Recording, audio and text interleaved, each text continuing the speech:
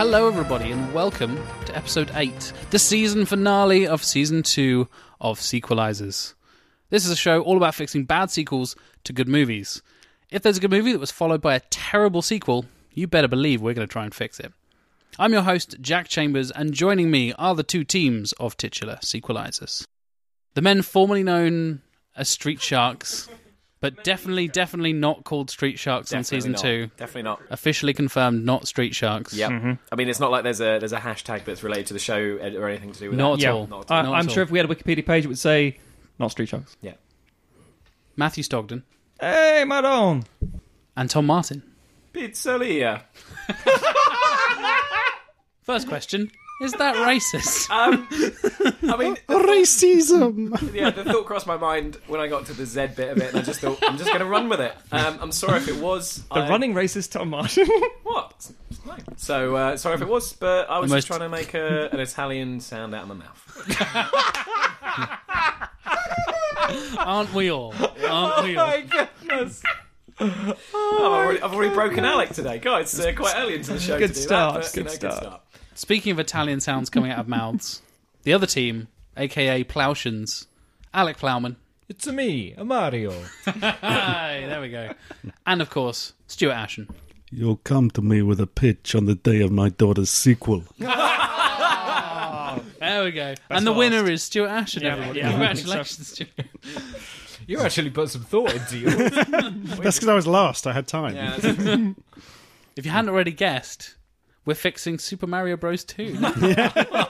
It's a masterpiece, damn it. The first one is so good. Koopa cousin. Oh, my God. That's a reference. In fact, we're fixing a film that is considerably better than any Mario Brothers film that's ever been made. I think this may be the best film we've we will- sequelised. We will very much get I like into this that. film. Yeah. Me too. We are stretching our tagline because the reality is it was a disappointing sequel, not necessarily a bad We one. will very much get into that because we're going to be discussing the finale in the incredibly acclaimed trilogy of the Godfather series. This is Godfather Part 3 as the season finale. And as Stuart kind of hinted at, it's a really good film. It's just not a masterpiece like the other two. Basically, the first two are universally critically acclaimed, and I will let you guys guess the Rotten Tomatoes ratings for Part 1 Oh, 98. like 90, and Part 2. Yeah, 97. If they're not both you're not far 100, off. I will kill everyone who's ever lived. Well, everyone, you're dead. They're not 100. Oh, this is going to take ages. But, yeah, Part 1 is 99% fresh with an average of 9... Who gave it a bad review? Exactly. That goddamn Steinberg! I hate him! Is that our old nemesis Ebert again? Oh, God. With his controversial views. Tasteless Yes. boob writing. That's a reference to the old Russ Meyer stuff. That's an average rating of 9.2 out of 10 as well. Which, yeah. And Part 2 is 97% with an average of 9.5 out of 10. I'd agree with that. So, what do you think Part 3 is, gentlemen? Shall we have a guess? I'm going to say... Oh? Is that a number? No. I'm going to That was say parcel 71 tongue for or the children out there. 67, something like that. 67, let's go 67. Okay. I'm going to go 76. Okay. 65. 79. Matthew Stogden on the button. Oh, 67% average rating of 6.4 out take of it. 10. it's better than that, I would have I'd say said. it's a good 7 out of 10. That's- I would agree, and that's a lot of the problem with this is it's kind of revisionist kind of stuff going back, and it's actually not that bad when you look back at it, but at the time everybody was so pissed off with it and the fact that it came out so much later. But we'll get into that in a minute. To give a quick synopsis for the listeners, and maybe if you haven't seen Godfather Part 3 or if you haven't seen it in a long time or anything like that. Take a fucking seat, we'll be here a while. Yeah. I should just say, if you haven't seen it, normally we tell you don't bother, but Yeah. with this one, actually go and watch it. 'cause Go and watch it's a- all It's three. a good The film. whole Yeah. trilogy is satisfying. Carve out like 14 hours and go and watch all 3. Maybe have a poo in the middle. Maybe. Take a breath. You're a crazy person if you don't. That's the rules. You have to poo in the middle of the Godfather trilogy. So, My God, I'm captivated. Exactly. A synopsis of Godfather Part 3. It's 1979, about 22 years since the events of Godfather Part 2. For Michael Corleone, the move to legitimacy is complete. The New York crime business has been handed over to Joey Zaza, and all elements of the Corleone business empire are legal, non-criminal enterprises. Michael, now approaching 60, is now thinking about his legacy. His charity, run by his daughter Mary, has just handed over $100 million to the Catholic Church, and Michael also intends buying a large stake in the International Immobiliari, a Vatican-run property company. Things are peaceful and stable, but then Vincent Mancini, Sonny Corleone's illegitimate son, starts a feud with Joey Zaza and bites his ear off. This has far-reaching, deadly consequences, including Michael's deal with the Vatican. Yeah. It's a different show. So, contrary to earlier episodes, this film made a lot of money. It had a budget of about $54 million. It made nearly $137 million. So, it made its budget back. Yep. We all agree that it's actually pretty good. So, why does it need sequelizing, gentlemen? Well, it's quite straightforward in the fact that, first of all, this whole thing exists, unfortunately, for monetary reasons. Coppola needing, studio backing to do his own personal project, and they're saying, we'll only do it if you do The Godfather Part 3. Which is like Christopher Nolan's entire career, basically. Pretty much. Yeah. It's like, well, you can do that if you do this for us. And then they finally had word in around it and said, yeah, okay, fine, I can do this, and I'll do it with Puzo, it'll be great, we'll get everything on board, I'm going to need this, and this, and this. And they said, no, you've got a year to shoot, write, and edit, and you get $1 million for every job description of you're going for. And it's like, oh, God. And then he's obviously taken this budget to the same cast and crew, who are really only coming back because, again, for money reasons, and you lose Robert Duvall straight away because he's notices he's a major part of the story. Duvall is severely missed in this, Yeah, George Hamilton doesn't really... his effective replacement doesn't really hold up in my eyes. Still okay, but not good enough. Then there's so much... the criticism over Sofia Coppola. Now... For a bit of background Yeah. here, just before you I jump think it's in, needed. one of the biggest criticisms that's levelled against Godfather 3 is the casting of Sofia Coppola in the role of Mary Corleone, Correct, who yeah. is obviously Michael Corleone's daughter. And she isn't very good in it, but then No. Sofia Coppola's not really an actress. No. She became a phenomenal director as she went on. And but she's the reason she's in it is because she's the daughter of the director, Yeah. Francis Ford Coppola. But, So, yeah. and Francis Ford Coppola is, of course, famous for nepotism because I mean, and it's worked in his benefit for most of the time as well. But in this instance, it was. I think his hands were kind of tied because they had so time many pressures. people who were up for it and then didn't come through, as you said, Matt, because of budget reasons. So it was- officially cast was Winona Ryder at the Yeah. time, Yeah. and then she dropped out because of budgetary reasons. Well, and also health reasons. She And started health, yes, fainting a lot, yeah. yeah. absolutely. And then Julia Roberts and other people. yeah, Julia and Madonna at Yeah. one Yeah, point, Madonna was up for the role, which yeah. I would have been interested to see. Yeah, I think but it's she- interesting. Yeah, I Yeah. agree with that. How old was Madonna? That's why she 1990. wasn't Yeah. super old, but She's she been was, 50 for like 30 super years. She Right? was deemed too old for the role. That's why She's she the same ultimately age as my didn't get mum, it. and that horrifies me. Almost to the day. She's like a couple of weeks older than my mum or younger than my mum. Jack is Madonna's daughter. You heard it here I am first. Madonna's daughter. It's official. Jack is Mandonna. also a woman, apparently. We've revealed in that, just like we've... Throw away.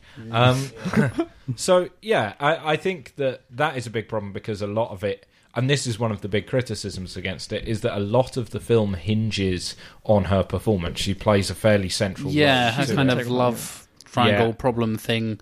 And And- she's not actually got that much screen time, but Yeah. like you said, her small part is so integral to the plot that it still causes a huge problem. And they had to dub her lines, or not all of them, but a very large portion of her lines again, because she grew up in LA, so she's got a Valley Girl kind of accent. Yeah. And all the New Yorkers are saying, that's not a New York accent. What the fuck is this? And so you had to re-record most of her stuff again. So again, the sound quality when she is on screen is noticeably different. Yeah, some of the ADR in this movie Yeah. isn't Yeah, great. definitely. It's the same for Pacino as well. Yeah. At some points, you're like, these people are not in the same room as There's the a people. there's a couple of moments where Pacino turns his back to the camera, and it's clearly very badly ADR'd, and I'm like, that's really odd. I wouldn't expect that from this kind of caliber of director and But team. I think, as you said, there was so little time Exactly. to get it. Yeah. I to then get did it the done. research, and I was like, oh, that makes sense. Yeah.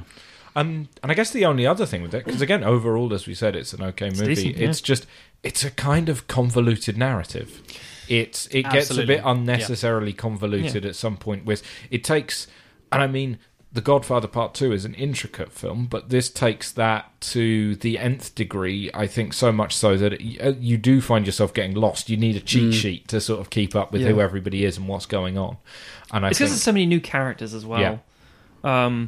And again, part of talking about the casting business again, who's coming back and who isn't coming back, who's dead and who isn't dead, that kind of thing. Yeah. And because you still have sort of core elements of the family, as it were, because the mistake people make about the Godfather films is, and the reason they're so successful, and the reason things like arguably Goodfellas and Sopranos and stuff that followed did so well, is because they realised this isn't about crime and shooting and guns and all that sort of stuff. It's a family, and anyone who's got a big Mediterranean or Catholic or religious kind of family go, I recognise this kind of gathering. I've got exactly an Uncle what this Joey who probably Yeah. has done some illegal shit back in the day. Yeah, and I know this whole, everyone has a big family party for something, and then suddenly someone's crying, and you don't know what's going on, and what the hell is this bullshit? Who is this old man? Oh, it's your great uncle so-and-so. I've never met this fucking idiot.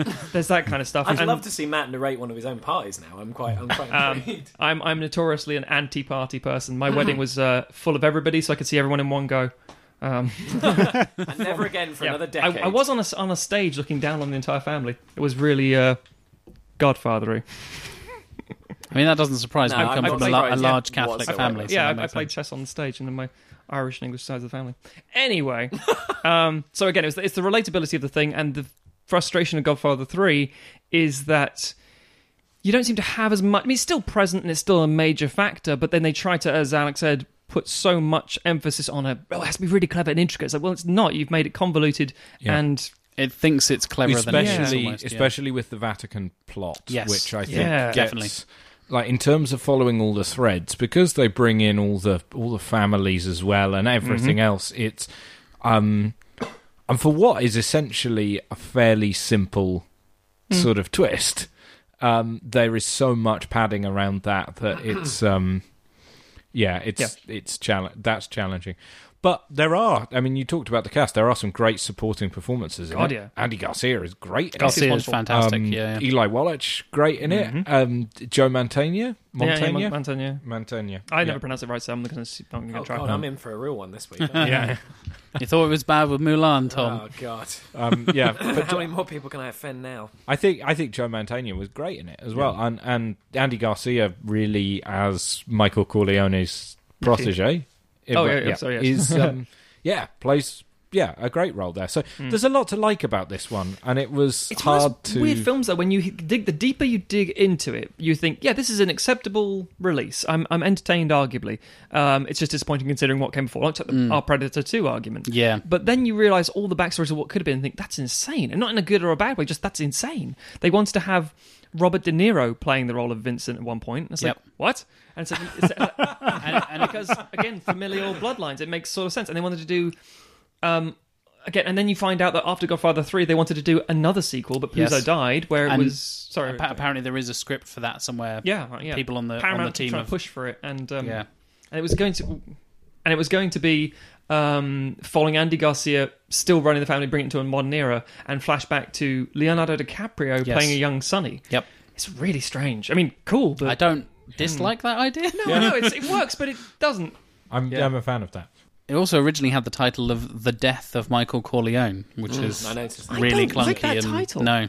I know it's like, the director and the writer, effectively, Coppola has requested it. It's like, yeah, I get that, but it's just not good. No. Part 3 makes the most sense. It does.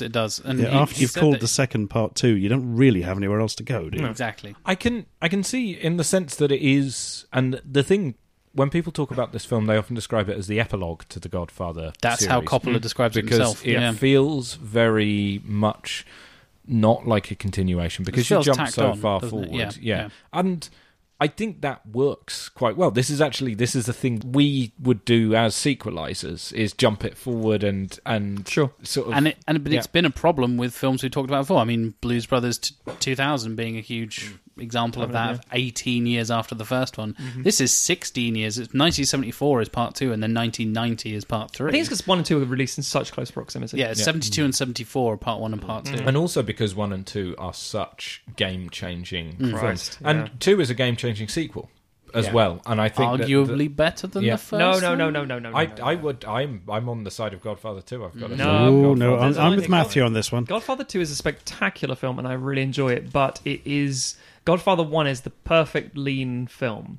2 is Yeah. wonderful, but because everyone remembers the good stuff about Godfather 2, and when people think Godfather 2, they almost always think of the De Niro stuff. Yes. There's some great Al Pacino stuff, but then you're also like Cuba. I mean, The Cuba? Michael Corleone story doesn't really become a thing until about 2/3 into that movie. True. That's when it picks up. I don't know. I think Still wonderful. I Yeah. still love the shit out of it. They're Yeah, both I think- fantastic. Yeah, I to agree say with the that least. entirely. Yeah. The thing that we were saying, Stuart and I, before coming into this session, is that Godfather 2 could have been Godfather 2 and 3 in itself. Yeah, but you've could got have the been- sequel and yeah. the prequel there. You know. Oh no, you're not going to do like a Matrix Reloaded Revolutions to the Godfather. We must defend Cuba. But yeah, if you separated those two stories, you could easily get two standalone films out of them that would be really good, and about 90 minutes long each, probably. Instead, we got a 4-hour. Which is again weird because when they came to The Godfather Part 3, one of Paramount's sort of conditions was it had to be no less than 140 minutes. Yes. It's like, what? Yeah. No less? Has to Usually keep- you have to, like, keep it Has to under. keep in check with, Yeah. Yeah. I don't know why, but People's expectations about what The Godfather is. yeah, That's I'm here for a long film. Yeah. Yeah. They basically wanted to tie into The Godfather as much as it could because you have to call it The Godfather Part 3, as we discussed, the right choice. And it has to be long as hell because all the Godfather movies are long as hell. You can't have an 89-minute sequel. Everybody will lose their shit. That potentially, I guess, sort of ties into what we were saying about having loads of padding. It's potentially something they just needed to. I felt like they needed to convolute what was otherwise actually quite a simple, lean story, which is a shame, really, because the simplest route is often the best one, really. Yeah.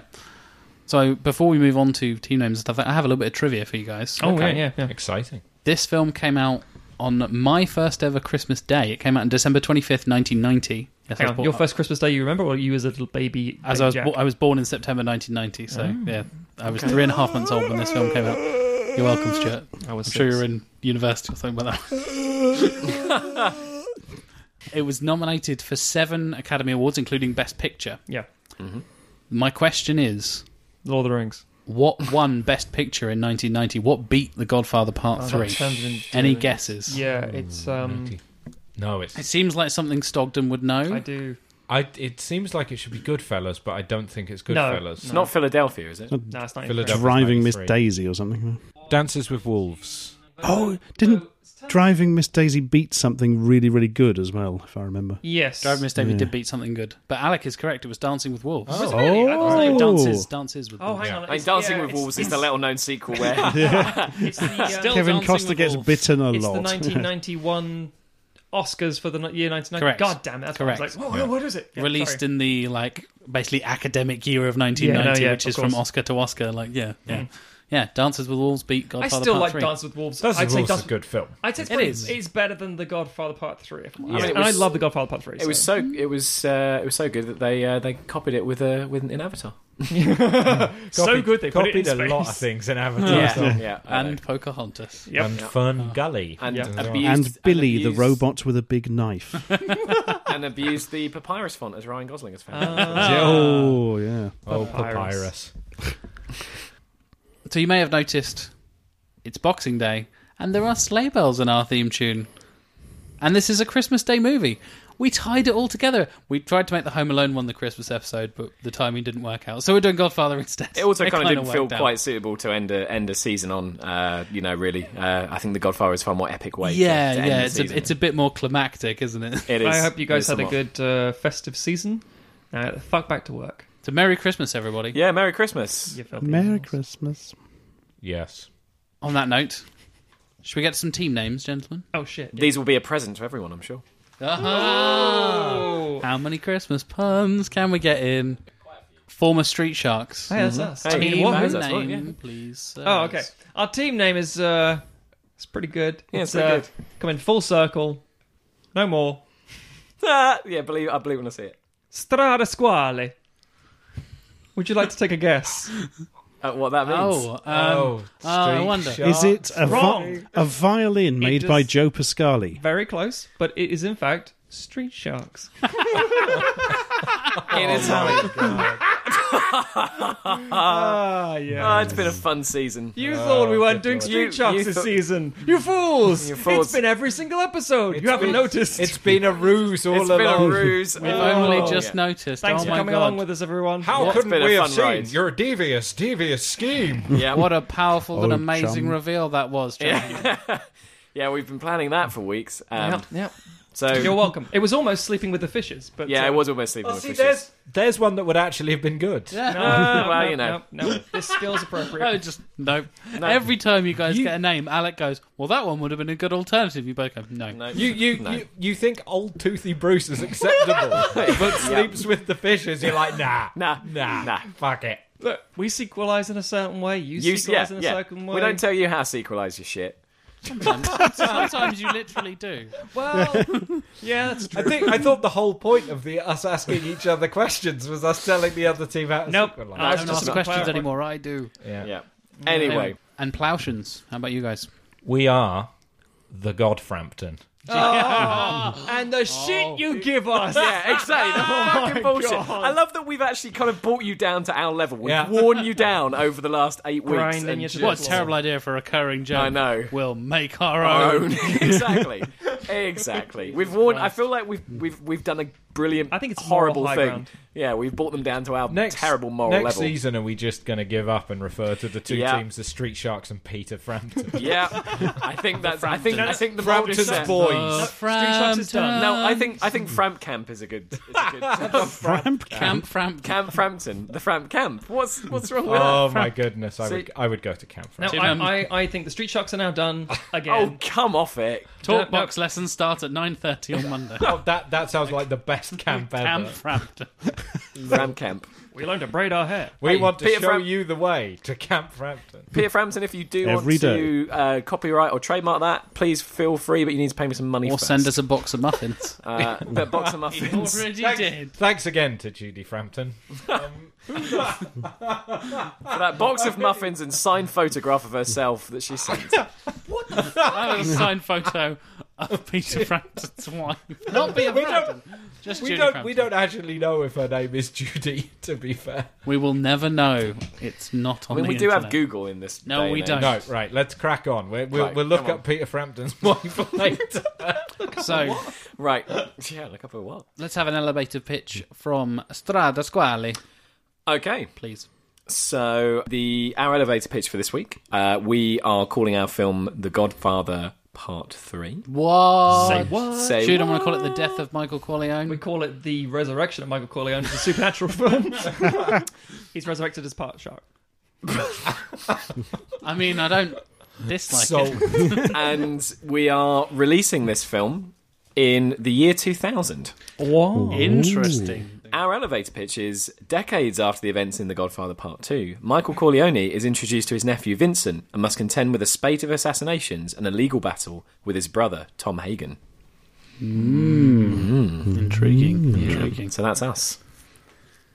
Over to Godframpton. So our film is called The Godfather Part 3. Oh my god. Following You've us done down it this rabbit hole, again. eh? I fucking knew it. Because what else are you going to call it when they called the second one The Godfather Part 2? Damn them! The Godfather, bits and pieces. It was made in 1996. Oh. You've both gone later. Very Yeah, well. we have. And the synopsis is: an aspiring mafia syndicate must team up with a formidable Chinese triad group to make their way into Las Vegas, but one of the world's most powerful crime families stands in their way. So it's a Mulan crossover, right? Yeah, that's right. Yep. Lots of songs, all your favourites. Mulan 2 plus Godfather 3 equals the worst film. Moo Father 5. When you said lots of songs, I thought it was like the Song family. I was like, what? That's a Korean surname, you racist. Not necessarily just Korean. I'm joking. Yeah, you joke. Only one racist on this team, and why keep keeping him down? We all looked at Tom. What the fuck, man? Strada Squali. Hello. Hey. Can I have some more details? See. Yes. Right, release year, as Thomas mentioned, is the year 2000, 26 years after The Godfather Part 2. The director is Francis Ford Coppola. Returning cast, we have Al Pacino as Michael Corleone, Diane Keaton as Kay Adams Corleone, Talia Shire as Connie Corleone, Robert Duvall as Tom Hagen, and Jeannie Llanero as Lucy Mancini. I'm not going to explain Lucy Mancini, as I don't think... Maybe I will. So in The Godfather Part 1, Sonny is seen having an affair with one of the bridesmaids, or I think she's bridesmaids, but one bride party, effectively. And she eventually goes on to sire this kid who's played by Andy Garcia in the original. We just brought her back, basically, because it makes a logical sense for the plot. New cast. Michael Imperioli playing Anthony Corleone, Michael's son. Michael Imperioli is... he plays Chris Monsanti in The Sopranos. Oh, okay. And he's a spider, I think. Is it Spider in Goodfellas? Spider. Yeah. He's also Spider. He is our hero. he's also in Shark Tale. He is in Shark Tale. That is. Alec and I just no. Fuck off. Yeah, That's what we should have done. We should have just copied the Fittingly. plot of Shark Tale. Fittingly, he's in Shark Tale. We got Winona Ryder playing Mary Corleone. Yeah, she was in Alien Resurrection and Gulliver Interrupted this time, and then goes on to do Zoolander and Mr. Deeds and not a lot. She was almost in Godfather Part 3. Vincent Mancini. Fresh off of 8mm, Bringing Out the Dead, about to go on to Gone in 60 Seconds. Nicolas Cage.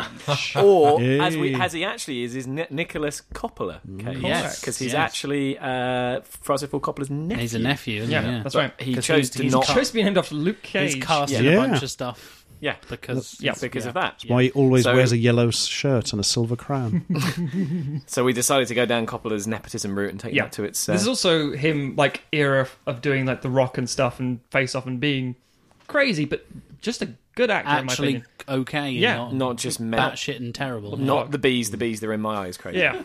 Yeah. Not the bee! Oh, God. Playing the role of Vittoria Aprea is Angelica Houston. She's done the Addams Family, Ever After, and goes on to Royal Tenenbaums. And the role of Giorgio, which is a small role, played by a relatively unknown at this point, Mark Ruffalo. Interesting. He's in Right with the Devil, goes on to Last Castle, Eternal Sunshine, The Spotless Mind, and so on and so forth. Thought you were going to say Mark Wahlberg. Not gonna Mark lie. Wahlberg playing the most un-Italian motherfucker. Hey, hello, the Godfather. Say I Not a mother bad for me. Wahlberg. Yeah. But if his consigliere was the talking teddy bear, I would be down for that. Yeah. Yeah, I'd watch that. For DP, we're bringing back Gordon Willis because he is quintessentially associated with the Godfather as much as everyone else in the cast is. Yeah, the Master of Darkness. He kind of introduced a lot of the. Well, he was pretty revolutionary in his style of sort of top lighting and making that very kind of extremely dark, deep, moody, sort of atmospheric visuals that obviously The Godfather and The Godfather Part 2 were known for. And so we felt it was only fitting to bring him back. And yeah, Tom and I were discussing the fact that he didn't work after like 97. No. But we think this is enough to bring him back in for 3 years. For 3 later. years, 3 years later, he was still, from what we can ascertain, he was still capable of working, and it's not a bit like poor old Douglas Slocum, where he slowly started to lose his sight post sort of the mid 90s. So yeah, we felt that would be sort of realistic to get him on board, and there's very few, I think, films where you could turn around and say, well, you just can't make it in the same way without that DOP. Much as I'd like to claim that what we do is a very important part of it, but like you couldn't make a Godfather film without it looking in the same way. Yeah, a bit like the length, really. We were talking about earlier. It has to be a certain sort of running time, and I think it has to have that certain look. So yeah. And we were initially going to go with Carmine Coppola for doing the score because Nino Rota was dead, and then looked at each other and like, oh, he's also dead. Dead Italians. So we thought, who's a really good old Italian Who's not dead Who's yet. not dead, and But he's dead now. Ennio Morricone. We like to think conversations with Alec at some point might have inspired that, but it was good. Yeah, A bit like how Peter Frampton has inspired them a lot. He's become our own personal Frampton. No, but it's the fact that he has to have that sort of weight and presence, that really iconic themes, but also has that old world Italianness. and also 50s, 60s scoring as well, because it needs to feel of that ilk. Time to get some cast and details from God Frampton. Yo. I feel like it's God, full stop, Frampton, full stop. What if Frampton question mark. what if God. Frampton Frampton? Framp was God like us? Or the God Just Frampton a- particle. Riding Yes. on a bus. The Frampticle, if you No, will. the Framp bosun. That sounds painful. The Framp bosun. Frampton sounds like some Or the Higgs Frampton. Yeah. vehicle of Higgs some Frampton type. Higgs is Frampton. good. Yeah. No, Higgs Frampton. Okay. So, The large Science Frampton joke. collider. Science. That's Alex's mind, surely. Alex, That's the Alex Dream. titles that I get. Like it's Dr. Alec Plowman, the large Frampton Frampton Collider. Collider. You can't activate it. It's going to end the universe. It's going to end the universe, but it will sound so Alec cool. Plowman, It'll sound PhD, LFC. London Football Club. It'll sound like it's all the universe is ending through a talk box. It'll be The best way for the universe to end, I would argue. Anyway, Carry on. right. So our returning cast: Robert Duvall as Tom Hagen, Interesting. and that's it. What? Wait, are you kidding? Are you joking? No. Wow. Wow! Oh, fuck. Holy shit. Okay. I did wonder when Fucking hell. you did your synopsis. I was like, "This, I've got an inkling." But go on. Our new cast: Leonardo DiCaprio will be playing the role of Vincent Ricci. Yep. Joe Mantegna as Anthony Corleone. Yeah, okay, good call. New character of Roman Yuen, played by Chow Yun-fat. Oh, nice. And new character of Novak, played by Dennis Franz, known for playing police people. He's the cop in Die Hard 2, Yeah. and he's in other NYPD Blue and policey stuff. things. Yeah. NYPD Blue, Hill Street Blues. If it's about police and it's got the word blue in it, you better believe Dennis Franz is on board. So, our crew director, Michael Mann. Interesting. Very nice. 1996 was yours, isn't it? Yep. Yes, it is. Yep, good So, call. the year after Heat. Yeah, that makes complete sense. Yep. And music by Elliot Goldenthal, Good call. who also did music on that. Batman Forever. It's a very good composer when he's not doing Batman Forever. I mean, most It's not a terrible. I score, like to be Elliot fair. Goldenthal. I he's fair, decent. as we've established, most people are better when they're not doing Batman Forever. So, Yeah. Some people And- aren't. Cinematography is Dante Spinotti, who did the cinematography for Heat, and Heat, Okay. bit of a reference point. Also, LA Confidential. Yeah. He's done And that. I love LA Confidential. Yeah, LA Confidential, one of those films that feels like a big warm Yeah. blanket full of bullet holes. Yes, and dead Kevin Spacey's. Yeah. Sorry, that's kind of A how blanket I think made of Kevin Yeah. Spacey's Spacey's skin. body. But I think we're still we are going for a slightly different aesthetic, and I think that Heat, which very much felt like a modern for a 90s movie, I agree. crime movie, has a particular look about it that I think we wanted to. Yeah, he looks. I evoke mean, in that this. shootout sequence, the way that is staged and shot, is just breathtaking. Yeah. That Still holds up as well. Yeah, it does. It's fantastic. We wanted to get a sense of that. This is. You might have realised we've gone for a quite a different feeling Godfather. Well, movie. yeah. It was like, unlike our creature pictures, which were very, very similar, this is two really Yeah, disparate. this is going to be radically releases. different. I should also, of course, mention that crimes featured in the film are based on those originally committed by Peter Frampton.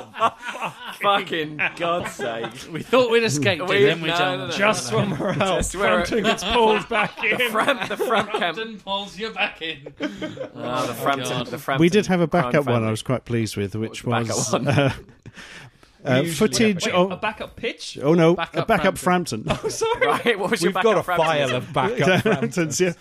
Where it was going to be footage of Peter Frampton's cameo where he hangs around in the background in a trench coat and fedora remained on the cutting room floor. I prefer the original one. That's why we You went both with it. did very well, and you should be very proud. Thank you. We are. Fuck you! We should also talk about our themes, which are the dangers of pursuing power. Corruption is everywhere. It's business, not personal. And Are you sure these aren't motivational quotes from a fucking poster? it's business. What? Where the fuck do you work, Tom? Jesus. What can I say? That's My company the is forward quite mantra cutthroat. right there. Corruption is everywhere, guys. It's It's business, not personal. As long as it's not in our bloody files, no. it's business, not personal, is a line that gets used repeatedly in The Godfather. Oh, yeah. Oh, we know. Yeah. So, yes, just to fill you in there. And finally, crime doesn't pay except when it does.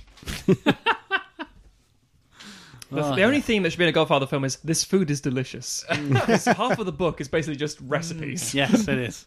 It's so Italian. Yeah. Just delicious recipes.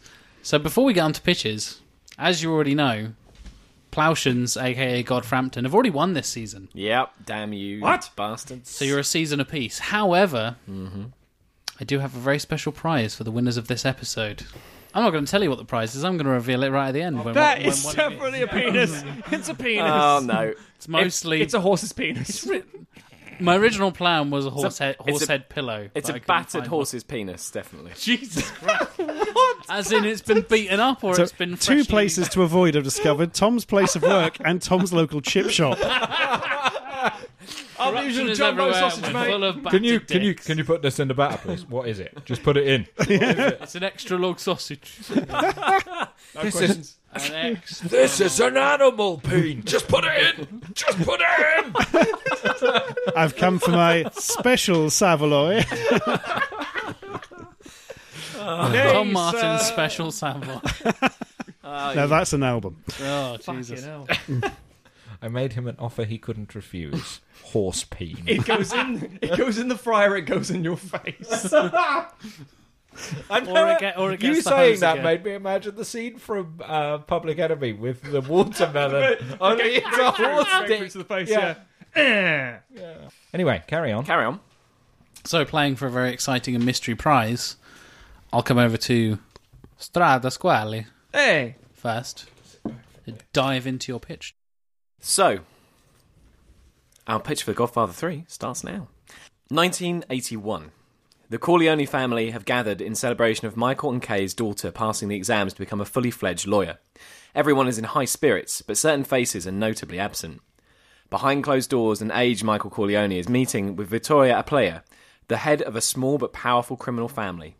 They discuss shared business and how Aplea's forces have been encroaching on Corleone territory. Vittoria dismisses this as the work of ambitious capos and will talk to her people. As she leaves, Michael confides with the men in the room that he doesn't trust Aplea or any of her people who seemingly came out of nowhere and have risen with unprecedented speed. Michael asks who is next, and Lucy Mancini is shown him. Lucy pleads with Michael to find a place for her son Vincent, his brother Sonny's illegitimate child. Michael, having constantly refused to believe the parentage of Sonny's many sexual conquests, resists at first, but agrees to meet him. Vincent enters the room and manages to charm Michael, reminding him of his late brother. Michael admits that despite the lavish party, his own children want little to do with him, and that Vincent could be useful. The Mancinis are shown the door, and through the crack, Michael catches sight of his estranged wife Kay, congratulating their daughter. Michael hurries to the door and watches from afar before following her and finally making his presence known, asking how she's been. Kay is extremely standoffish and cryptically states that Michael will answer for all of his sins. She then explains she only came to wish her daughter well, and then leaves Michael alone, the raucous party continuing in the background. A few days later, we are shown the inside of a courtroom as a major case is brought before the judge. At the head of the prosecution is Tom Hagen, who announces that he will be bringing one of the greatest criminal masterminds to justice, specifically on the count of contracted murder, taking the life of Federico Corleone. An attorney for the defense explains Michael Corleone is an innocent businessman who has been wrongly dragged through the courts before and will not be present until viable evidence and charges have been produced. On the other side of New York, we see Kay exit her house and enter into her car. A few seconds of stillness pass before the vehicle and the two surrounding it explode violently. Mary and her older brother Anthony, now a fully ordained priest, burst into Michael's office and challenge him that the death of their mother is solely his fault. Michael explains he loved their mother as much as every member of his family, and he too is grieving. Vincent, overhearing the commotion, enters and tries to console his cousins, who openly and insultingly reject him. As Mary and Anthony leave, Michael thanks Vincent, and after a long conversation about blood and loyalty, brings him on. Michael explains Vincent will be put in charge of a set group and will be given the opportunity to prove himself. In the courtroom, we learn that the case will have to be postponed as a key witness has died under suspicious circumstances. As she was due to give a testament against her ex-husband, the death of Kay is more than highly suspicious, and Tom says the event itself should be considered admissible evidence, which causes uproar in the court, punctuated by the sound of the judge's gavel hammering down.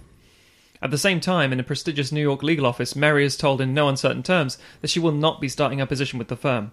She doesn't understand, and eventually it is revealed that her potential familial connections could be seen to damage the company. Mary highlights that she would be practicing under her late mother's maiden name, but the panel are unmovable. We then see a violent and brutal takedown of several mafia members in a variety of gruesome and shocking ways. A grenade is tossed into a grocer's, several unarmed men are stabbed in a bathhouse, an older man's head is caved in with a fireplace poker, etc., etc. Viewers or listeners, imagine some more devious acts of violence there. A man got punched in the teeth. Yeah, I mean, better than that. No, better than that. Yeah, that'll do. Battered to death with a horse stick. Yeah. Michael's office is a flurry of activity as the patriarch stamps around shouting at his men. Vincent quietly interjects and explains he called for the hit. Ordering everyone out, Michael is suddenly very quiet and very close to Vincent.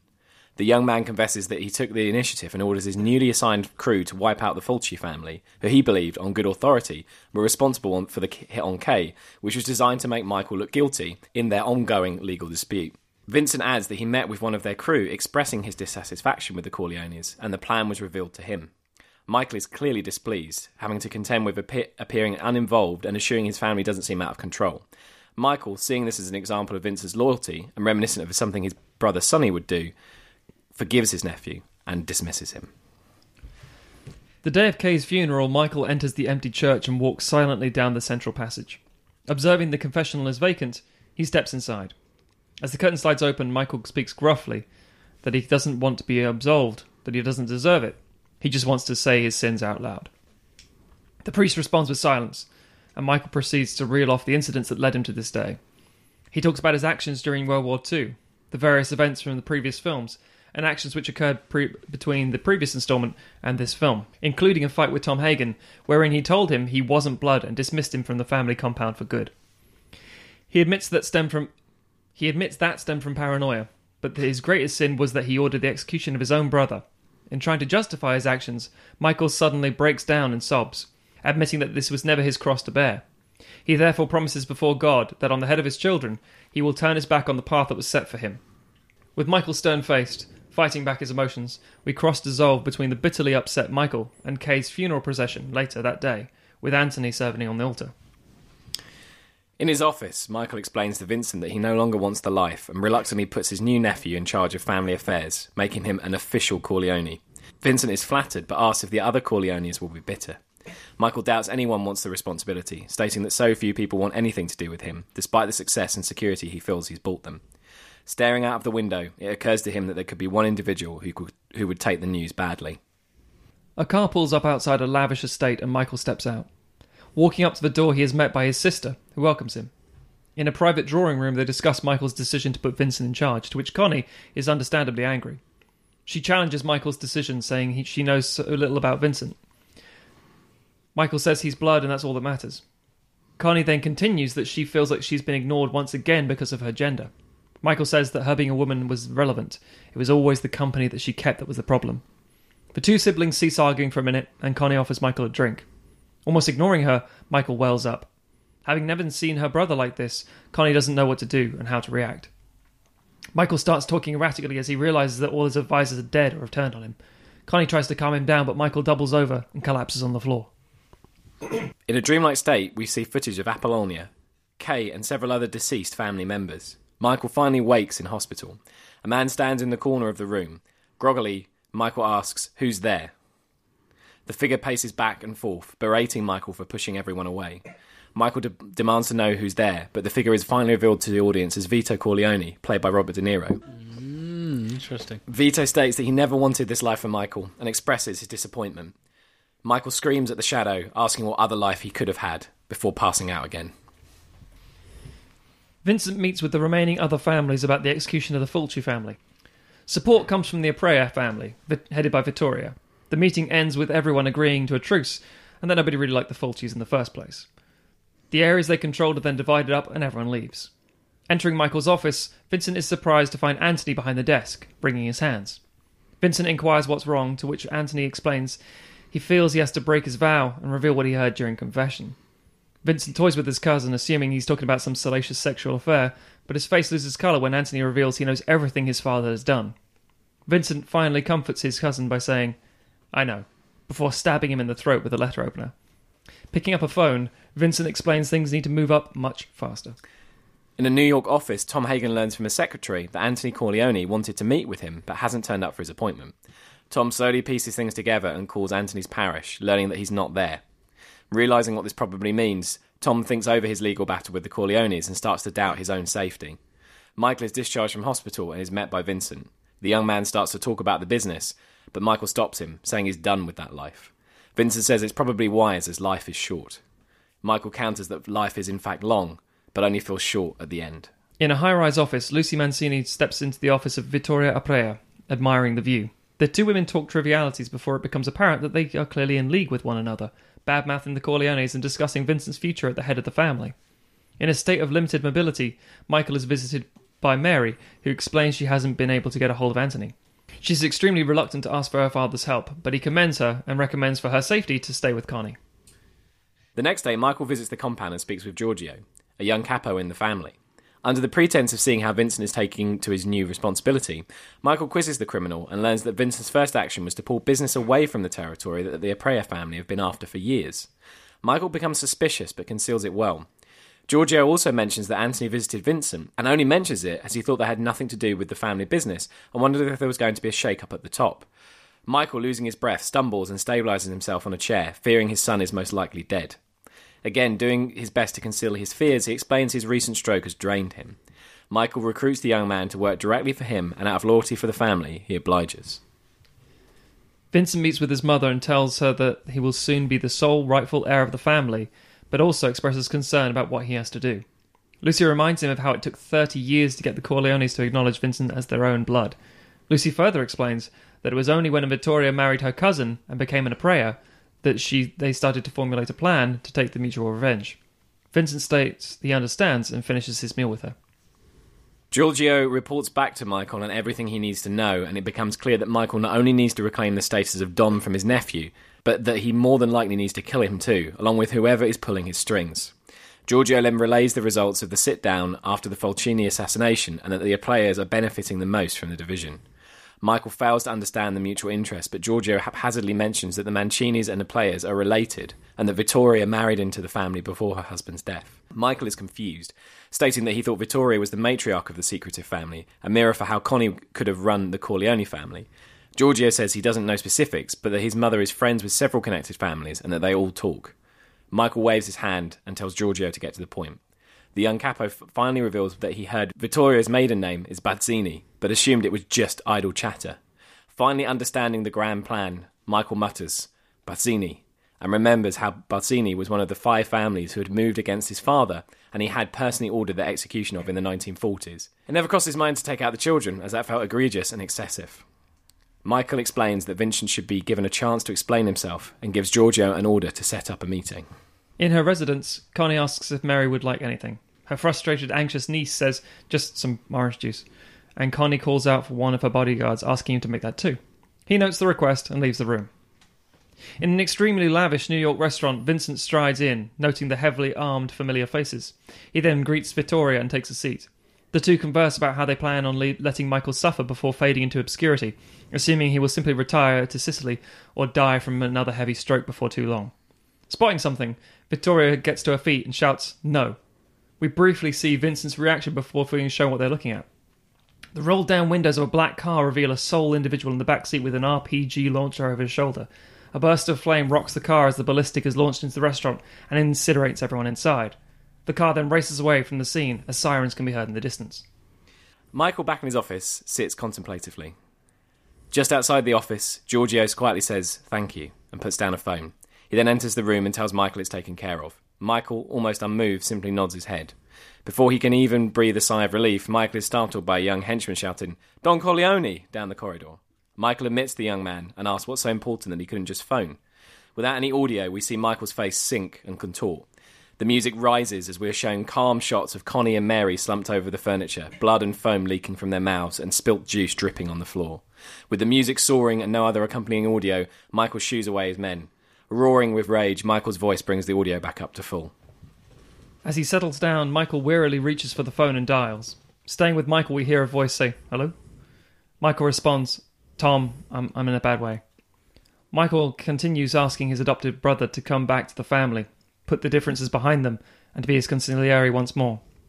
After a long pause, Tom explains that he can't help him, that Michael pushed him and everyone else away a long time ago.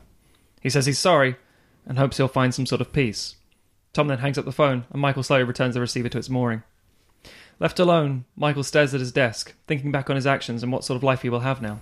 The camera backs away to the door as Michael offers one last indecipherable final look before Giorgio closes the door. And Estrada Squale comes in and eats him. The end. He's killed by an Street Italian shark. It's street fitting. shark. It's fitting. Yeah, totally makes sense. Don Corleone. Nice. I liked it. It felt very much like a sequel to The Godfather Part 2. Hey, it's almost like that's what we intended to do. Yes. This is very much, I should say, this is very much Matt's baby, this one. This was the equivalent of Hawk Aliens for you. It was just kind of like, cool, so this is some ideas. I was like, well, how about this bit and that bit? And then it was just like, Matt was like, I'm going to do my masterpiece. You're not going to be able to pronounce any of it, Tom. Yeah. It's going to be beautiful. Yeah, basically accurate. I suspected that you might have a thing or two to say about the old Godframpton. Yeah. You're going to make me angry, aren't you? Gonna make him angry. It's going to be full of Italians who are actually Irish. Who are secretly Peter Frampton. Oh my God. Over to you, Godframpton. Time for your pitch, gentlemen. The final one of the season. I shall begin then. We open on McCarran Airport in Nevada. Vincent, a young Italian man in his mid-20s, is waiting in the departure lounge alongside an older Italian, his consigliere. Vincent appears to be anxious about the meeting and keeps checking the arrivals board. His consigliere offers calming words. Finally, the plane he is waiting for, Hong Kong to Las Vegas, arrives. A group of suited Chinese men depart from the plane and come to meet with Vincent. He greets them and leads them to a limousine. Vincent, his consigliere, and the Chinese men decamp to an exclusive-looking Vegas night spot. Led to a private room, they begin their meeting. We learn that Vincent represents the Ricci family, a small but growing crime syndicate who are looking to take over a casino in Las Vegas. The Chinese men, led by Roman Yuan, are high-ranking officials of the triad group 14K. A formidable group in Hong Kong, they too want a piece of Las Vegas, but lack the local knowledge to make it work, so they seek an agreement with the Riccis. Vincent says that, while the Riccis would consider joining forces with 14K, they are an unproven entity. He says that they need to make their bones if they are to come to an agreement. Several of the 14K men begin to murmur disapprovingly at this suggestion, apparently insulted by the need for a show of loyalty, but they are silenced by Roman, who tells Vincent to continue. Vincent says that the Riccis have gone to the mattresses with a rival aspiring crime family, the Bianchis, and they're losing badly. He wants 14K to hit the Bianchis through the eye, send them a message so that they'll back off. If they do that, he says, then the Riccis are prepared to go all in with them.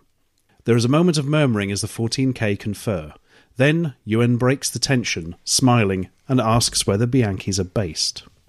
The Bianchi family is meeting in an Italian restaurant.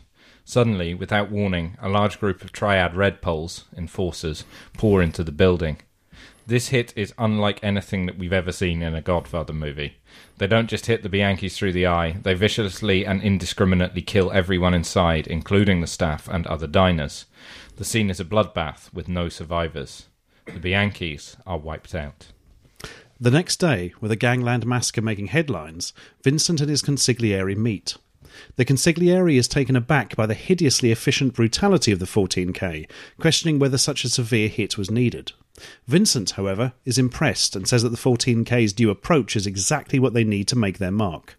He arranges a meeting with Roman Yuan and agrees to go all in. News of the sheer horror of the 14K hit spreads through the underworld. The high-profile nature of the crime also attracts unwanted police attention, but it makes the 14K Ricci alliance greatly feared. As a result, they easily strong-arm some minor investors into giving up their share of the Lucky 88 casino, and now own a third of it. The alliance begins issuing a series of offers that can't be refused to the other investors in the Lucky 88.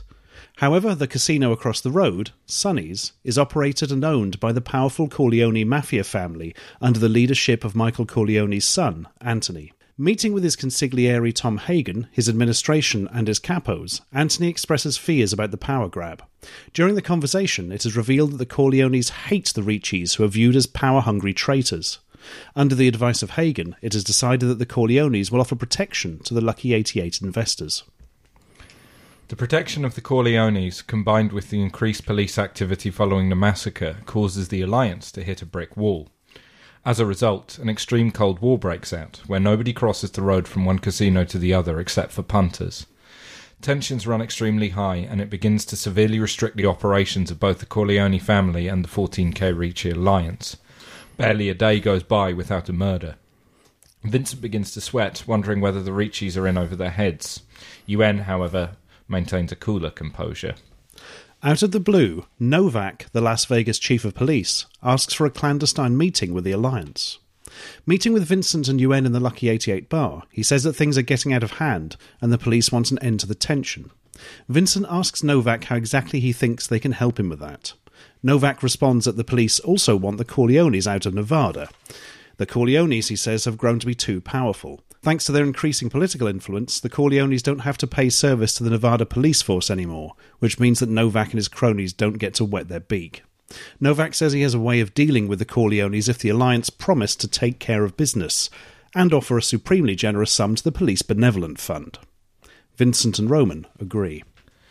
Novak gives Vincent and Roman the original blueprints of the two casinos, which feature details that are missing from the later plans. He points out a tunnel that connects buildings across the road. He says that the casinos were originally built and owned by the same people, and that the tunnel was used to transfer money between the vaults. Although it was sealed when the casinos were sold later, he says that the tunnel itself is clear. If they knock through their end, they can blow the wall at the Corleone end and gain access to the casino internally. Roman asks what the point is. Surely he's not expecting them to clean out the Corleone's vault. Besides, stealing Anthony Corleone's money would merely escalate tensions, not bring an end to them. Novak replies of course not. The vault is now impregnable and was moved away from the tunnel when it was sealed, as was theirs. But the tunnel does lead into the high-security hospitality suite, where Don Corleone and the other major family members will be meeting at 3 p.m. on Friday. 14K and the Ricci family pull their soldiers and prepare for the attack. It all goes exactly as Novak said. The tunnel leads straight to the Corleone casino, and they blow the wall which leads into a storage room. The soldiers run into the next room, which, as described, is a large meeting area, but it is empty, and the door leading out does not open. Suddenly, there is a blast behind them, and the tunnel is collapsed. Machine gun fire bursts through the ceiling above them. They've fallen for a trap, and there are no survivors. Vincent and Roman hold a crisis meeting to discuss how to continue with massively diminished numbers. But when Vincent arrives, he is horrified to see Anthony Corleone and Tom Hagen waiting for him. After the massacre, it seems that 14K have agreed to act as local enforcers for the Corleones for a percentage of takings, as they feel they cannot compete directly with them. The Corleones have only one condition, that the traitorous Ricci family are wiped out. Vincent asks Roman how he could betray him so easily, and he responds that the Riccis let down their end of the bargain. Their supposed expert street savvy and local knowledge did not protect them from this disaster. As Vincent is carried away to be killed, he looks back at Don Corleone and says, "Father, please." He responds with, "You picked your side a long time ago, Vincent. You're nothing to me." The end. Oh, wow. Okay. Interesting. Very, very different, gentlemen. Very, very different. It feels very. It feels a lot like Heat. It has an element of Ocean's 11 in the middle. It also feels like it would be quite a short, be like maybe hour 45, 2 hours. Yep. Absolutely on purpose. Interesting. Yeah. Oh, can I just say one thing that I did like about yours? I like that you actually made Al Pacino the right age that he is. That was one thing. Yeah, this is what we discussed when we were like, How old is he? Why would he It's a make weird makeup thing. shit? Just Yeah. make him gets old. Yeah. Probably Wait, old. we'll wait 16 years. Although the makeup is he's fine even until he's really old. Yeah. Yeah. Yeah. Oh, That scene is a bit... Peanut and orange. Oh. I think the ground's more interesting. I thought it was a Kinder Surprise. There's nothing in there. That's a surprise. Oh. A Kinder Disappointment. In the script, I hope that the line there was, peeling an orange, Michael Corleone dies, a dog is perturbed. Like that feels like it. That dog is freaked out then. Yeah. Oh, my God.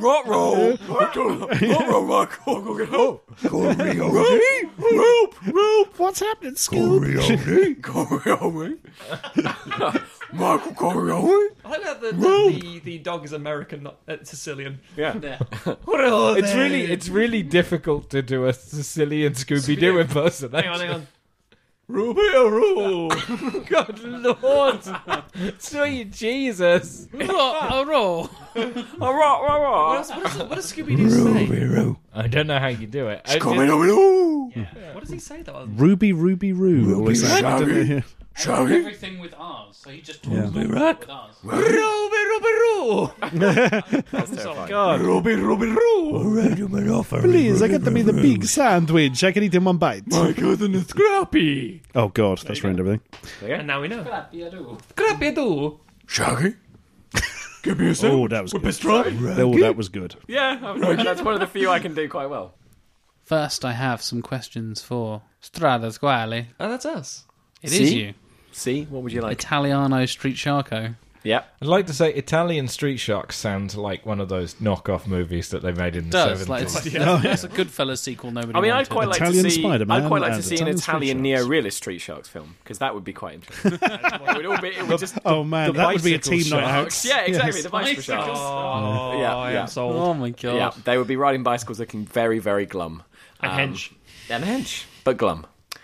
Anyway, So, my first question is: you open, well, early on in the film, you mentioned the court case and how it's kind of going to be an integral part of it, and Yes. then Kay kind of dies before any of that happens. So, I felt like you kind of built to not much happening in the court side of things. Like you could have done more with Tom and his kind of side of things, and then Yeah, we were talking about this. What was the conscious idea decision behind initially that? became effectively that the way that these things are settled is this is not intentional in the streets. fuck you, Matthew, I'm not kidding. That's what it's the or courts- in the sea. Because the idea is the way we put Mary and Anthony as a priest and a lawyer was a specific thing. It's like they're going to try and save souls, save lives, and that sort of way. It's like try and this get is- clean. Yeah, it's like that's wash off the past the family. And Michael's just need to be. It's like that's not how we fix things. That's not how we do this. We don't go to courts. We don't do this stuff. And the reason we sort of took that out of very quickly is because to illustrate how. Not toothless. Yeah, no, toothless is a good one. How toothless the courts could Is be. that a street shark fun, Matthew? I don't think it is. Sharks have a lot of teeth. Yeah, how toothless the courts can be because they're sort of impotent. Whereas this is how it's fixed. This is the Sicilian way. We don't do it that. through Whereas this- on the streets, there's lots of teeth that's teeth on in the streets. mouths of sharks. Some would say that's true. This is all one big street shark thing. So it's pretty much just that, just the idea that... I mean, it doesn't get rid of Tom as such, because he's still present. Yeah, But yeah. in the same way that the court case in Godfather 2, it's not actually... I mean, you come back to that 3 or 4 times, and it doesn't really do anything, because it's dismissed in the end. Because again, that's the same way here. Kay is killed, so court's dismissed. I mean, that's it. We have got nothing. And again, Tom's like furiously screaming, this should be the evidence. This should be the point. It's like, but it's not admissible evidence. It's nothing. We can't do anything with this. And it's the idea that you can't fight crime with the law. The is a strange thing. impotence of trying to fight the mafia family. Yes. So from the other side, it would seem that it would be more beneficial if Kay testified in court, but then she's killed off. So it's a weird kind of... Well, Again, I'm coming back to the court thing again. Sure, no, that's I feel fine. like. There's 2 reasons for that. Effectively speaking, the first and foremost is because from the audience's point of view, we don't know who it is that's ordered the hit. We don't realise it's Vincent until much later through Victoria. Right, yeah, of course. And so it's to put him in more of a standing, like, oh, it's an excuse. Oh, it's the full cheese. Bullshit, that kind of thing. But he's killed anyone who could say otherwise, so it becomes truth. The second reason is because the Vittoria, as a Barzini, who's then, also in a prayer, she's not trying to, excuse me, she's not trying to get rid of the Corleone family, just the one at the top. She wants to control it through Vincent as a puppet head, as it were. So if you bring it through a proper court case and exposes all the Corleone affairs, it affects all of them. So, in other words... Just trying to keep it underground. Yeah, I mean, they while still right, have a bit of crossover. So it's like, well, we don't want... I mean, this would be really good because it would take Michael out of the picture immediately and we could sort ourselves out. But then it puts us in the firing zone as well. There could be fallout. We could be taken in as well. The, Rico case mindset of everyone gets tried as one, that kind of thing. So it's an idea of master manipulation kind of thing, in theory. And basically trying to chop off the head of a family and replace it, as opposed to chop it off and kill the whole thing. Also, Michael's suffering. Michael has to suffer. Yeah, that was one of that. Genuinely, rule. as a theme, that was one of There's the a things. fucking theme for That you. was one of the themes that we suggested. That was one of the things that we discussed. Is that he has to sit at the end and be in a suffering. You have to look at his face and think, the Fuck. fuck is this, man? Yeah. Because at the start of the first film, I was like, I don't want this life, Dad. And he said, I don't want it for you either, son. And then at the second film, I was like, what the fuck are you doing? You killed your own brother. Because there's this idea that Godfather 3 is about, he's atoning for his sins and he wants to be out of the life. And that's a great pitch. But apparently Pacino didn't want that. He's like, no, I don't think Michael ever would feel bad for what he's done. So we've tried to put that in there that he does, but doesn't know how to get out, and then does and doesn't. It all just falls. It basically, it just all catches. Basically, his sins catch up with him, and it all just falls around him. He's run out of space and run out of time, and that's the kind of the life feels short at the end kind of thing. Yeah. Which is what happens in the real Godfather Part 3 with that very cheesy, badly done ending. Fall over. Yeah. And the recap of all the women for arbitrary reasons. It was Who cares about the men? We only care about the women. Very weird. But speaking of the ending of yours, sure. And it's an odd thing to say because it's The Godfather. Is it a bit too dark and depressing? Like it's you kill basically everyone. Connie, Mary, the fucking lot. Yeah. I think the reason, again, to come back to themes, one that you guys mentioned was the fact that, crime doesn't pay. And the fact that we were just talking about, obviously... Until it does. But it's like, it's the idea of putting him in a point of suffering was something that was really important, but also just to kind of put a really sort of permanent full stop ending. It felt it needed no Godfather 4.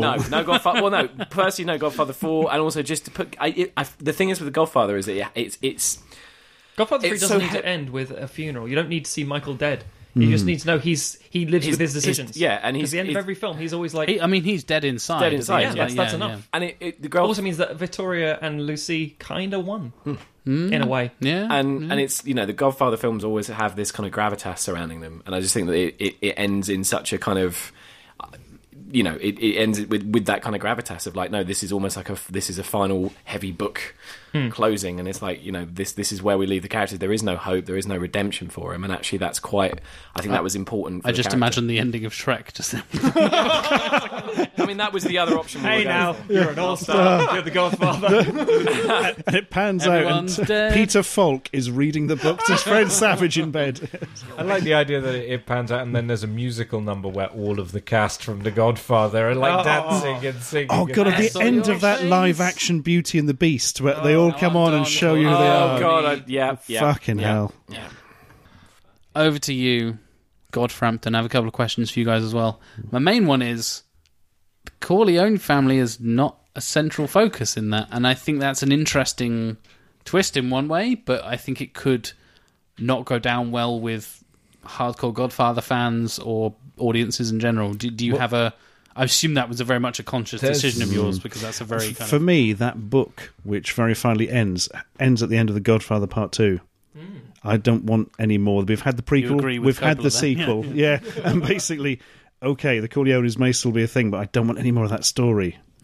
I just don't think you're going to make a good go of it. I thought you guys kind of did, but we'll ignore that. That's fine. The thing is that we also have the reveal that Vincent is a Corleone. Yes, yeah. And I think that, and in keeping with this theme of familial betrayal, because I think that it starts off as a very different film, and then midway through it starts to become more familiar.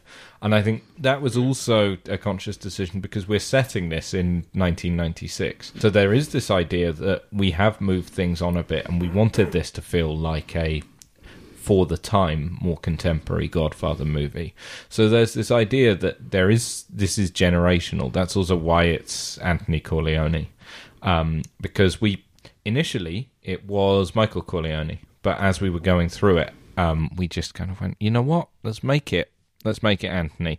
There's just because of a throwaway line from Godfather 2 where Kay is talking to Michael before she leaves, and she's like, you don't know how messed up he is. And he's like, no, and she's like, you don't see him, you don't know about the problems he has, that sort of thing. And I thought this idea of, what if we made it so that he was really messed up? And what if we made it so that even if, because surely, I'm talking about the suffering of Michael Corleone, surely that would be the worst thing for him. The man who does everything to try and protect his family has made his son into a monster who would kill his own son for betrayal. And I know Michael killed his brother, but given how much of what he does is about his it's almost lineage, like Kylo Ren, Han Solo kind of... Yeah, sure. Yeah. Yeah. Yeah. son betrays the father kind of moment. And for me, that final shot of Michael Corleone at the end of Godfather Part 2, I think that's the last I need to see of him, because it's like, that's spot on. He's there, he's pushed everyone away. Oh, I'm doing everything to protect the family, and what have you done? You pushed them all away. You've done the complete opposite of what Vito did, basically. And then we pick up again in the next film, and not only has he pushed them away, he's made his son into a maniac. Yeah. Well, the more heartfelt connection with the like in Sal in the first film. Tom, is there anything you could do for old time's sake? I'm sorry, Sally. That kind of thing. Yeah, that kind of dragged away. Yeah. Because again, that feels it's almost like as say the Michael Mannerisms. It starts off like it starts off Heat, ends up Godfather. Like aha, like you're pulling a Scooby Doo mask off. Yeah. It's Robert De Niro. Hey guys. Well, you mentioned you made it much more modern feeling, and I do wonder if that fundamentally makes it less Godfather-y as well, because the others are so steeped. I mean, they are period pieces. They're so steeped in that kind of, not the lore, but like the history of mafia genre lore kind of thing. Mm-hmm. Do you think having it in the 90s would...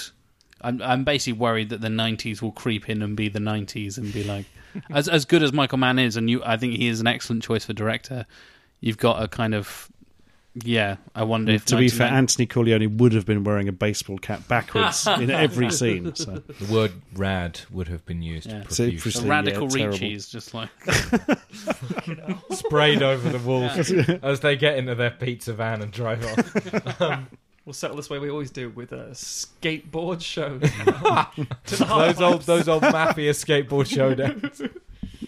So in a similar kind of concept of the Corleone thing is not the central focus, is it Godfather-y enough, basically? I wonder if, again, like hardcore fans like old man Stogden over there would be switched off if you go in as a Godfather fan but then like, I wasn't keen on Heat. They're crazy for a start, because Heat's fantastic, but it is. I don't know. Maybe I don't know if that would maybe cause some friction. In my words, it was the fact that, because I really like the pitch. I think it's a great film, great Michael Mann film, great heist film, really good crime family film. Not a Godfather film, not for me at least.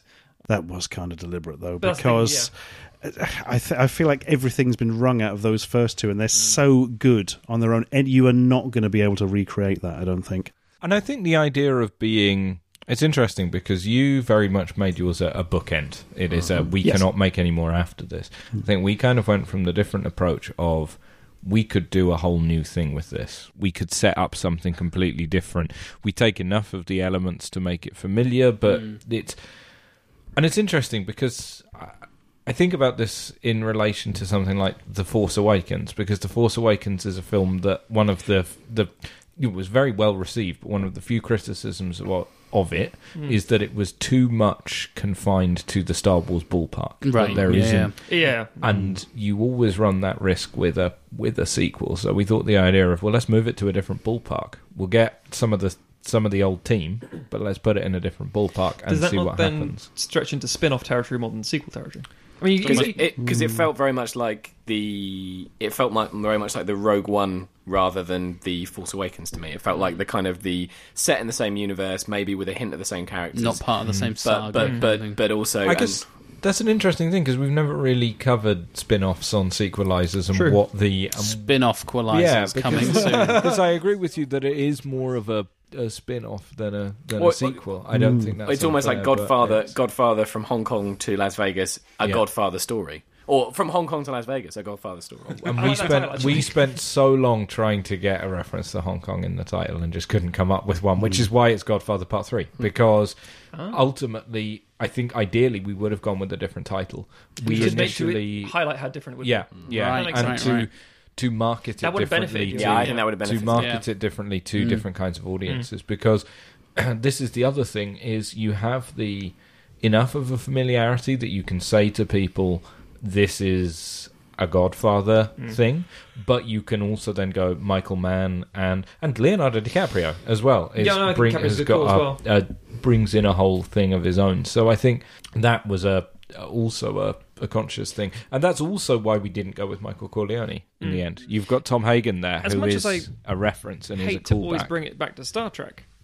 it feels like Star Trek, in the sense that, like, no, we're done with the original universe. We're now somewhere else. It feels like both Star It's Wars still- and Star Trek at the same time. It's still called Enterprise, and there's an Enterprise ship involved, but it's nothing like the original. And then you go into DS9, nothing like the Blink game before it.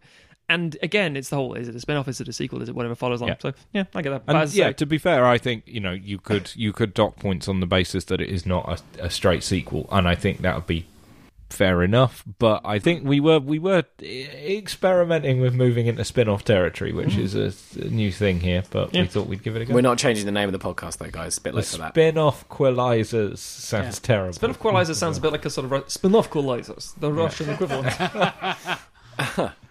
So I really like both pitches. I like that Strada Squally went very Godfather-y and Godframpton went very un-Godfather-y. I really like the choice of Michael Mann. Like I said, I love Heat. I think it's an excellent choice. I think Chow Yun-fat is an inspired casting as well. He basically does no wrong, in my opinion.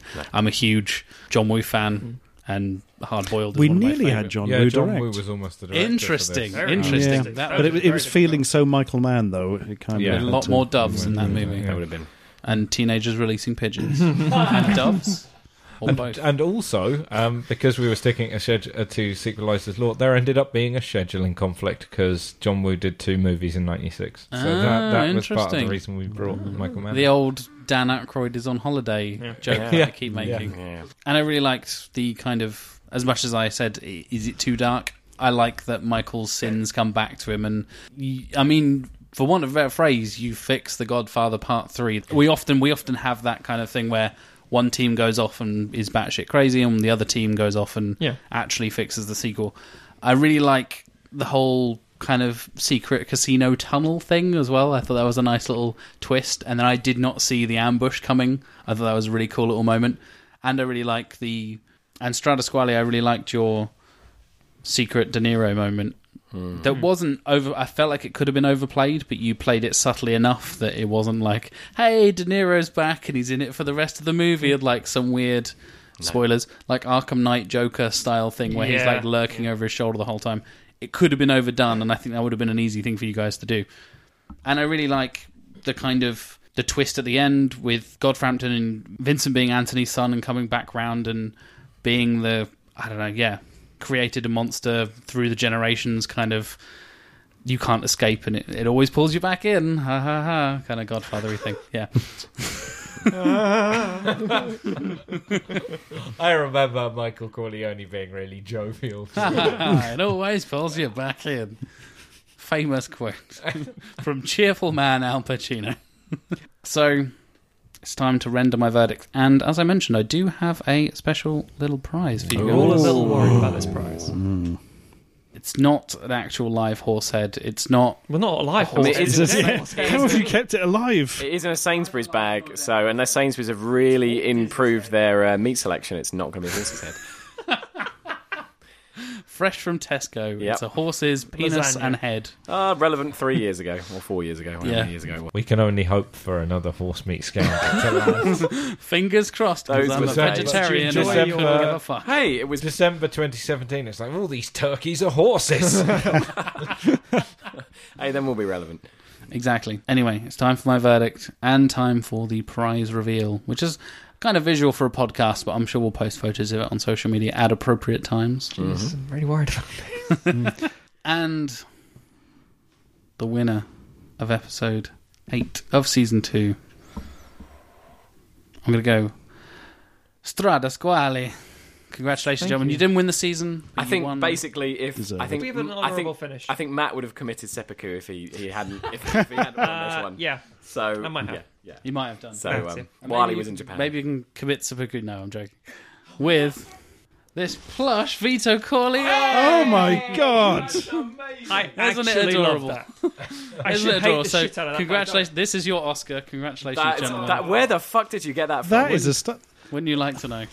It's even in proportion. It's a Bleachers creature, I'm opening this. appropriately huge-headed Marlon Brando. I'm assuming you're getting it. Did you get that from Thought Bubble? Oh, it No, I smells like didn't. Brando. No.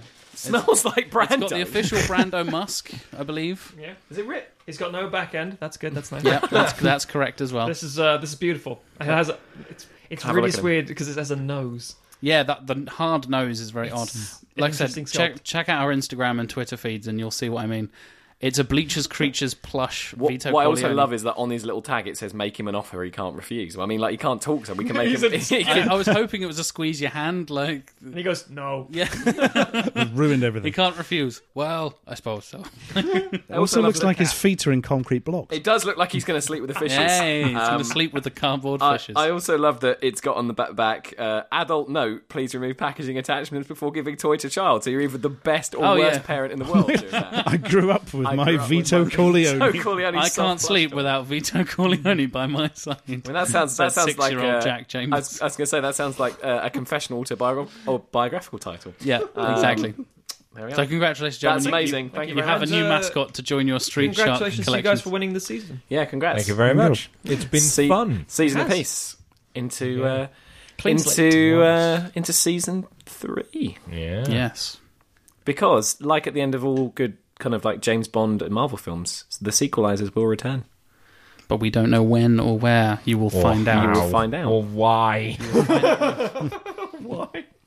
The reason why is because there's still loads of terrible sequels. We're not running out of... Is this like an Ideas comic, yet, don't worry. sort of like comic book superhero movie where it's like there's always crime to fight? Exactly. Jump off a roof somewhere. It is. Where there's bad sequels, we'll be there. There is We always are. crime to fight.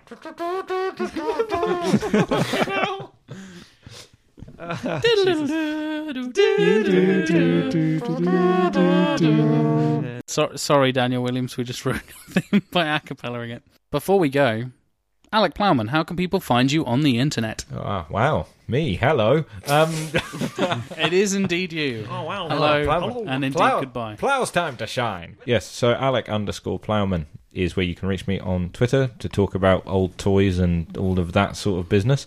My website is alecplowman.com. Been updated 3 times this week. Jesus I- Christ! I thought you were going to say this year. Shut the internet. Fucking hell. Since the show began. Someone... Why? How? Yeah, I had shit to promote. Tune in and find out. Jesus fucking Go to the Christ. website. This is unprecedented. You're Yeah. updating over Christmas, Alec. How unusual for you. Yeah, we might have recorded this a bit before Christmas. Yes, so you can find me there. I am in a band with our wonderful host, Mr. Jack Lawrence William Chambers, and that band is called Monster City, and you can find out all about us and our heavy gut dang metal at www.monstercityband.com. Mr. Stuart Ashen, how can people find you in real life? Or on the internet, whichever you prefer. I'll go for the latter. Oh, suit yourself. Ezekiel 25:17. The path of the righteous man is beset on all sides by the iniquities of the selfish and the tyranny of evil men. Blessed is he who, in the name of charity and goodwill, shepherds the weak through the valley of darkness, for he is truly his brother's keeper and the finder of lost children. And I will strike down upon thee with great vengeance and furious anger those who attempt to poison and destroy my brothers. And you will know my name is Ashens when you search for me on Google. I would like to point out, listeners, that Ashens does not write this down. He remembers. He closed all his of eyes. them. He went his eyelids. I've had it goes in- tattooed on my eyelids. He goes into a special place, and then he comes out with Yeah, these things. that was incredible. That'll be available as a ringtone in early 2020. Over to you, Matthew Stogden. Hello. How can people find you? Should you wish to find me, you could go onto the internet and search STOGHZ on the Instagrams or the Twitters, and you can see my various thoughts, complaints, stuffs, and pictures of things. I don't really take pictures of my face, so just things. Mostly plushy Godfather related items. Now it's my new profile picture for everything. And if you want to read my reviews, go to theredrighthand.co.uk. If you'd like to see some films and shorts and sketches and things that we produce over at Cheesemint, you can go to cheesemint.com or search Cheesemint on the Google. That also works. There's some things on there that might entertain you. They might tickle you somewhat. They might make you very sad because we like sad endings, as as I apparent. particularly we really recommend your Eurovision video. I think that's Oh, one of my thank you. favourites of the Cheesemint That's very collection. kind. Yeah, so you can do those things. I think that's pretty much the only way you can find me online. So, ciao. And of course, Mr. Thomas Steve And- Buscemi Martin. Oh, okay. You could have just gone with my full name, which is Thomas Stephen Martin. I know, yeah. I thought I'd add them. That's the joke, Tom. All right. I mean, He Steve wins the begin on it. So if you'd like to find me in real life, you just need to go to a mirror and say my name 5 times and I will appear. Five if you times. want to, Interesting. Yeah, it's excessive. Like everything about me. So... My God, look what he's wearing. He looks like Elton John. And if you want to find me on the internet, however, I am a filmmaker and a cinematographer, and I run a production company called Forward. And if you want to go and sort of find out what kind of films that we make, you can go to our website, which is weareforward.uk, where if you want to hire us to make films, you can do that as well, which would be good. And if you'd You also... should highlight that anyone out there thinking, "Oh wow, yeah, I'd love to do that." He's like professional. It's going to cost you a lot of money. I mean, Just I mean, like someone that's like It will cost you literally it's going to cost pounds. It's going to many pounds. I'm Make afraid. him an offer. He can't refuse. Cash. Yeah, cold hard cash in exchange for good ideas. That's pretty much how we work. And if you'd like to find me on social media, the company's social media on Facebook, Twitter, and Instagram is @MadeByForward, where we post lots of reasonably exciting behind-the-scenes stuff and pretty pictures what we done made. If that's the sort of thing interests you, can do that. And if you want to follow my personal account on Instagram, which is also sort of pretty pictures of me on film sets and other things on film sets, and also some other random shenanigans I get up to, that's @TomMartin_89. So, Jack, where can the lovely, lovely listeners find you on the internet and or indeed real life? Where you be, Mr. Jack? Where you be? Usually Norwich, sometimes not Norwich. You can follow my Instagram and Twitter and everything else. I'm JLW Chambers, as Alec correctly announced. Jack Lawrence William Chambers is my full name. Of course, if you want to tweet at the show, email the show, anything like that, it's @Sequelizers on Twitter. And sequelizers@gmail.com is the email address to send all your complaints, alternative pitches, fantastic drawings and fan art and posters and all that cool stuff. Whatever you Pictures like. Well, the with more the Pictures of merrier. hawk aliens, please. with the season apiece, draw a line under the Frampton, line under the Street Sharks. Give us some suggestions for next season so we can say, no. And then do Frampton and Street Sharks. But seriously, if you've got suggestions, maybe hear them, because you guys do sometimes have good And ideas. if we steal them, Sometimes. that's your fault. So that's it. That's season 2 done. That is season 2 done. Congratulations, Godframpton Ploughshans, whatever you want to call it, for Thank winning the season. Congratulations, Strada Squally, a.k.a. Street Sharks. Totally not Street Sharks, Not but still Street Street Totally not Sharks. Street Sharks, but totally Street But it Sharks. was For Street winning Sharks all the along. adorable plush veto. It's got really soft hair. It has really soft hair. Yeah. And a Velvety hair. really hard nose. What a Like the combination. real Marlon Brando. Yeah. Life accurate. See you in season 3, listeners. Yep. Bye. And 2018. see you in 2018. Merry Christmas. Bye.